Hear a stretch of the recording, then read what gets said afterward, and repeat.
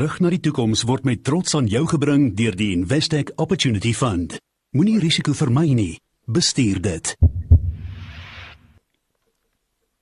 Ons praat geldsake op RSG en ons gaan nou praat met ons markkommentator Johan Gouws oor sy siening van Discovery se sakevertoning en dan ook Discovery se beleggingswaarde. Maar terwyl ons daarby is, praat ons oor die maatskappy van die week en RSG Geldsake en Investec Batebestuur bied tans 'n gespreksreeks aan waarin ons weekliks op 'n prominente maatskappy fokus. In die reeks getiteld Terug na die toekoms bespreek ons die ontstaan, sake deurbrake en beleggingswaarde van die betrokke maatskappy. Vandag is die kollig op die grootste, of liewer op die grote Sanlam finansiële dienste, wat ook uitgebreide sakebelange in Sanlam versekering het. En nou moet ek eers om verskoning vra, wat nou trek my keel toe. Verskoning, markkommentator vanaand, die se hoof van Absa Batekonsultante, Johan Gouws. Johan, Sanlam se JSE markwaarde, die staan op 'n enorme 130 miljard rand. Dis omtrent 10% van die land se totale begroting. Die ontstaan was 'n beskeie begin. Ja, Andries, as ons gaan kyk, Sanlam het sy ontstaan gehad in 1917 in die Royal Hotel in Kaapstad, toe 'n klein groepie Afrikaners en 'n Skot ontmoet het, en hulle toe nou die Suid-Afrikaanse Nasionale Trust en Assuransiemaatskappy gestig het, wat ons nou ken as Santam. En die maatskappy is toe nou op 28 Maart 1918 geregistreer, maar toe is 'n besluit geneem om die lewensversekeringsafdeling in 'n aparte maatskappy te omskep, en so die Suid-Afrikaanse Nasionale Lewensassuransiemaatskappy, of wat ons nou vandag in kort ken as Sanlam, toe tot stand gekom, en Sanlam is toe op 8 Junie 1918 geregistreer.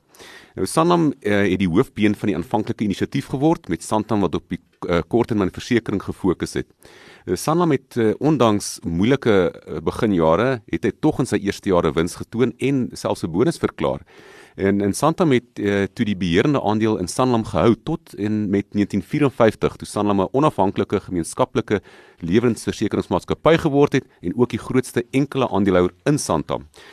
Sanlam het sy aanvanklike fokus toe op tradisionele lewensversekering oor die jare uitgebrei na 'n wye reeks van finansiële produkte, en in 1998 het Sanlam toe gedemutualiseer en op die JSE en die Namibiese aandelebeurs genoteer.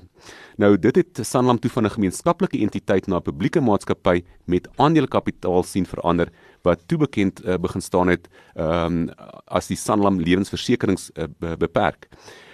Op dieselfde tyd is Sanlam beperk toe as die moedermaatskappy van die Sanlam groep van besighede gestig, en vandag is Sanlam 'n goed gediversifiseerde finansiële diensteverskaffer met belange in meer as 10 Afrika lande en in Indië, die Verenigde Koninkryk, die VSA, Switserland en Australië.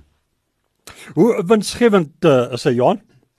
Andries, die eerste 6 maande van 2015 was nie 'n goeie finansiële jaar gewees nie. Hooflynverdienste per aandeel het maar met 4% gegroei, maar nuwe besigheidsvolumes het wel met 'n noemenswaardige 22% gegroei tot 100 miljard rand.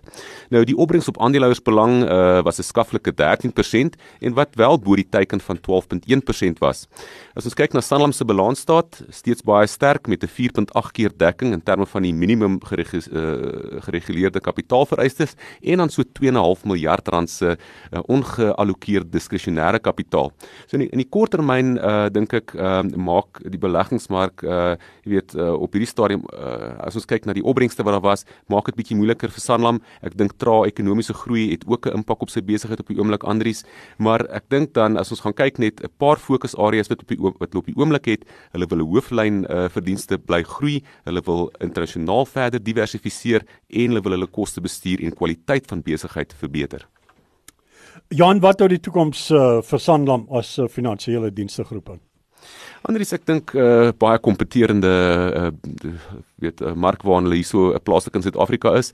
Ek dink hierdie belange wat hulle in die buiteland het, gaan vir hulle in die toekoms redelik goeie bydraes begin maak tot hulle totale verdienstes. En ek dink, daar's nog steeds baie fokus vir hulle in terme van die gedeeltes of aspekte van hulle besigheidsmodel verder te verskerp. So ek dink in die langtermyn, as jy na hierdie aandeel kyk, dit is 'n baie bestendige aandeel, en 'n mens kan verwag dat jy oor die langtermyn nog steeds goeie groei kan kry.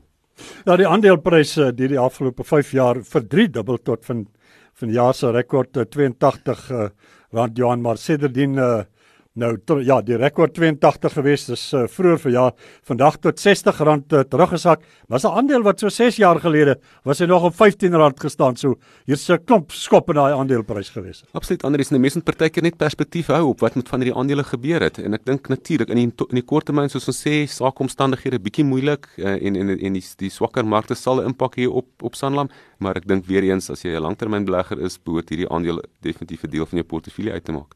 Ons markkommentator vanaand, dis Johan Gouws.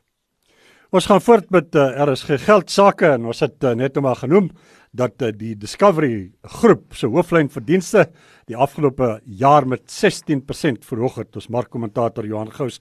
Enkele indrukke van Discovery se sakevertoning en die nuwe planne, Johan, en dan ook die aandeelbeleggingspotensiaal. Die prys, die verdriedubbel feitelik die afgelope 3 jaar tot April se rekord R142, maar toe sedertdien teruggesak tot vandag se R127.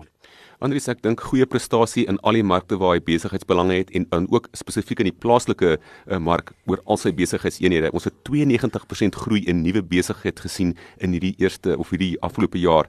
Dink sterk investering vir toekomstige groei van inkomste dui op die volhoubaarheid van groei en verdienstes en ek dink dan planne om die sakebedrywighede verder in die Verenigde Koninkryk uit te brei gaan hom 'n baie goeie randverskanser maak.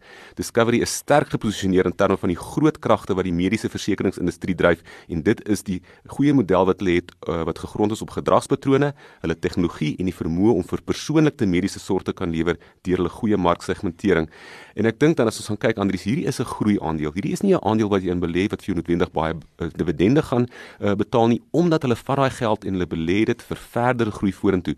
Nou die jaar tot datum groei van 17% op hierdie aandeel oor die afgelope jaar 26%. April nog het hierdie aandeel op R140 gestaan. Ek dink 'n langtermynbelegging op hierdie vlakke dink ek kan 'n mens tog maar weer vat. Johan, baie dankie vir die saampraat. Voorspoed tot ander dag, dan praat ons weer geld sake. Dankie, Andries. Dit was Johan Gouws, hoof van Batekonsultante by Absa Batekonsultante en Aktuarisse.